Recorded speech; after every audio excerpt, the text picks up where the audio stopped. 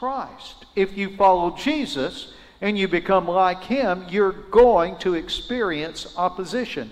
I'm looking at my young people, and I know that that's disappointing to you.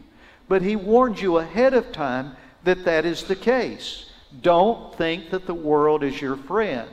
Not only that, chapter 15, verse 19, He says, if you were of the world, if you were like them, the world would love you as its own. But because you are not of the world, but I chose you out of the world, therefore the world hates you. Why is the world not your friend? Because you're not like them. You're not of them. You're not part of them. You're a part of the kingdom of God. Praise God. You're a part of the kingdom of God.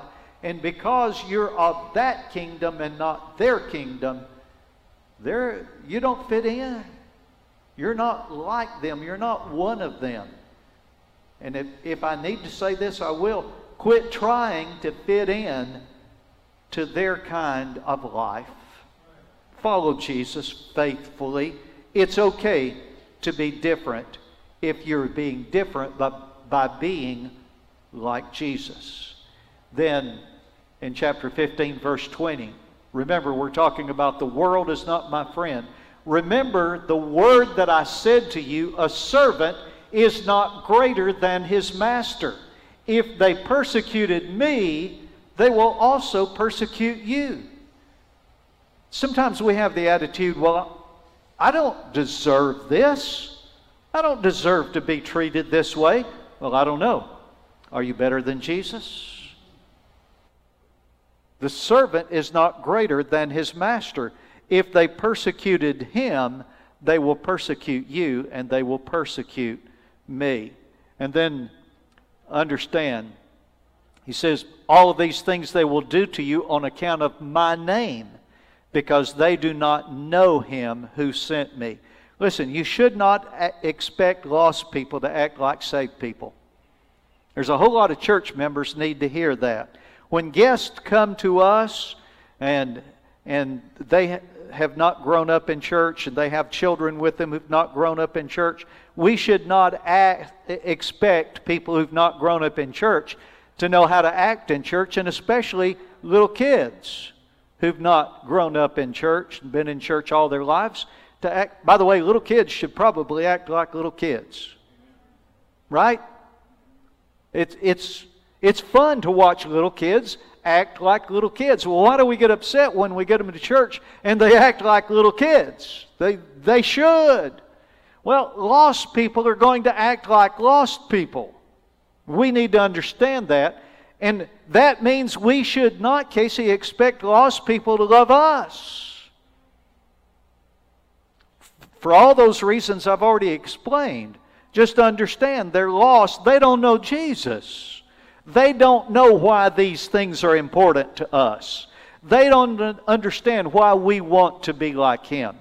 The world is not your friend. Worse than that, even your own people will sometimes hurt you. When he says in John 16:2, they, he's talking about his fellow Jews. The people chosen of God, religious people. Understand that sometimes religious people will be the people that hurt you the most, because you do expect them to love you. You do expect them to understand. But they, thinking they're doing God a favor and they're following God, may turn against you and may hurt you desperately. Church people hurting church people has done more harm to the cause of Christ than anybody in the world ever did. Than any lost person ever did. And church people sometimes hurt each other. That means you can expect trouble, sorrow, persecution. You can expect that. Don't be surprised by opposition in your Christian walk. That's what he's saying to his disciples. You're going to be opposed. You're going to have people turn against you. Don't be surprised by opposition. He said, they hated me without cause. Listen, look up here at me. You need to hear this. You need to understand. Life is not fair. Life isn't fair. We have an idea that life ought to be fair and only good things should happen to good people. Bad things should happen to bad people. Good things should happen to good people. It should never be. It's just not fair that bad things happen to good people. And it's not fair that good things should happen to bad people. But I've got news for you. Life isn't fair. Understand that so that you're not surprised by the opposition. He said they hated me for no reason. They hated me without a cause. Life isn't fair, and you better not expect it to be. But listen, God knows what He's doing. He is in charge. He knows everything. He knows what He's doing. Okay, so rather than be surprised by opposition, what should we do? Well, let your sorrow turn into joy through the Holy Spirit. Through the Holy Spirit. See, back in chapter 15, I'm talking from John 16, but back in chapter 15, He said, I'm going to send a helper to you. I'm not going to leave you alone. I'm going to send you a helper. And He says in John 16:1, I've said all these things to you to keep you from falling away. That falling away, that phrase, is a Greek word, skandalizo. It's where we get our English word, Roger, scandal. The word scandal. But what it means is to trip or to stumble. Now, I'm good at stumbling. I can stumble over a spot of paint on the sidewalk. I think my wife says that I don't pick my feet up enough, and I think they're making the soles of my shoes thicker and thicker. And but that's what that word means, to stumble. And what it is, Chris, it's where something doesn't seem right to us, and it causes us to trip up and not do what we ought to do and not be who we ought to be. We're scandalized because something hits us that we're not expecting. And He says, I'm telling you all this so that you won't trip up, that you won't fall, that you won't quit. Don't quit just because life is not fair. Do not allow opposition to cause you to fall away, because you have a helper. Chapter 16, verse 7. I tell you the truth. It's to your advantage that I go away. For if I do not go away, the helper will not come to you. But if I go, I will send him to you. You see, the Holy Spirit comes, and He said, it's good for me to go away. I need you to think about this. Leah, when Jesus was here on earth, because He came in a physical body, you understand that He could only be in one place at one time. But when He goes, He sends the Holy Spirit, and Kelly, all of a sudden now, He can be everywhere present all at the same time. That means He is with all of us. And He is your helper. He is here to help you. He said, I will send Him unto you. Not only that, when He comes, He will convict the world concerning sin, righteousness, and judgment. That means that He's fighting against the world. That's good news. The world is our opposition, but the Spirit of God is here. He is here not only to help us, He's here to fight against the world. He is convicting them of their sin, of His righteousness and judgment. In fact, the Scripture says concerning sin, because they do not believe in me. concerning righteousness, because I go to the Father. There is a God in heaven, and the Spirit of God works to convince people there is a God in heaven. They have sinned and come short of the glory of God, and one day they will stand judged before God for what they've done in this life. And so I love that notion that the Spirit of God is fighting for us. Aaron, I still love that song. It was our theme song at the retreat last year, and it thrills my heart every time I hear it. Fighting for us. He is fighting for us. Understand the Spirit of God is here as your helper, and He is fighting on your behalf, fighting against the world. Not only that, but He is here as your guide.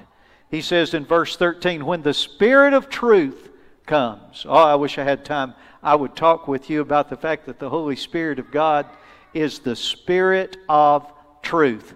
There is a spirit of error, a lying spirit, Satan, the adversary in this world today. But we have the Spirit of truth. And when He comes, He will guide you into all truth. He helps you understand the Bible. He helps you know what to do. Even when you don't understand why God does what He does, you don't understand what He's trying to tell us, you don't understand what you ought to pray for, and you don't know what tomorrow holds, He guides us into all truth. He is our guide. So that our sorrow, our frustration, our worry, and our fear can be turned into joy. Not only do we have a helper, but we have a promise. He says in John 16:22, so also you have sorrow now, but I will see you again. I wonder, Cheryl, they just didn't get it. You know? They did not get it. He's going to die, but we're going to see Him again. Die, see Him again. Die. How does that make sense? That's why He said your sorrow will turn into joy. They will be sad when they see Him crucified, but then they will see Him raised. And at that point, I love this promise, no one will take your joy from you. We have a promise of resurrection. We have a promise of seeing Him again one day. And He gives us a joy that is an everlasting joy that no one can take away. Not only that, but we have the power of prayer. How can your sorrow be turned into joy? Well, you have a helper. You have someone to fight for you. You have the promise of the resurrection, and you have the power of prayer. He said, truly, truly, that's amen, amen. Truly, truly, I say to you, whatever you ask of the Father in my name, He will give it to you. The power of prayer. And so let your sorrow be turned into joy. Lead me to the cross. You remember the story I told you about the little boy who was lost, and when they tried to give him directions, they began to mention all the landmarks of the city. And they finally mentioned the church. And he said, is it the church with the big cross? He said, yes, it is. And he said, lead me to the cross. I can get home from there. When your sorrow comes, when the time of frustration, and you just don't understand, we will lead you to the cross of Jesus Christ, because you can get home from there. Your sorrow will turn into joy. And He says, be courageous. Be courageous because of Jesus, because of Christ. Now, He says, I've said these things to you, that in me you may have peace. In the world you'll have trouble, but take heart. That term, take heart, means have a heart. That means be brave. Be courageous. I found different translations of that, but the one I like the best says, be courageous. How can you be courageous when all this is going on around us? Because you know that Jesus has already had the victory. He said, I have overcome the world. And so because of Christ, because of the cross, you and I can be brave. We don't have to be fearful. We don't have to be sorrowful. We can be courageous. We can be bold in Jesus Christ because of His victory. You see, He lived a victorious life. He overcame sin. He lived with temptation. He was tempted of Satan, yet without sin. He knows how you feel. When you go through temptation, when you experience sorrow, He knows how you feel. But He overcame that temptation. And He overcame the tempter. And Casey, man, He wants you to have a victorious life. And I do too. He wants us to live courageously. He wants us to have a victorious life. We can be courageous because of His victory, because He had victory over sin in His death on the cross. All those times that you failed, all those times that you've backslidden, all the mistakes you ever made, every sin you ever committed, He nailed to the cross and paid the price of that sin. He overcame sin by His death on the cross. He was victorious. Here in a couple of weeks, I will preach to you about the 7 cries of Jesus from the cross. And I might do a little dance when I preach when He says, it is finished. That means the debt is paid, totally paid. There's nothing else you have to do to be saved. Just receive Jesus as Savior. He paid it all on the cross.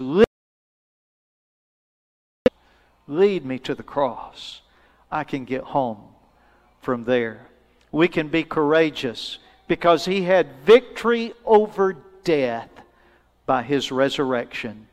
His resurrection promises us our resurrection, that He will raise us from the dead. Listen, His victory turns our sorrow into joy.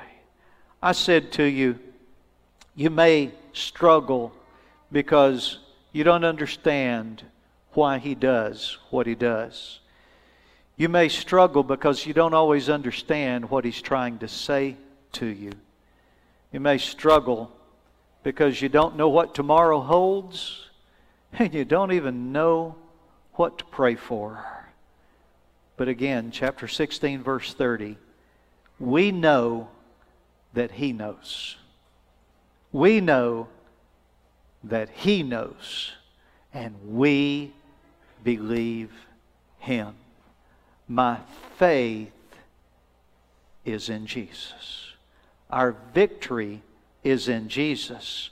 And through Him, our sorrow is turned into joy.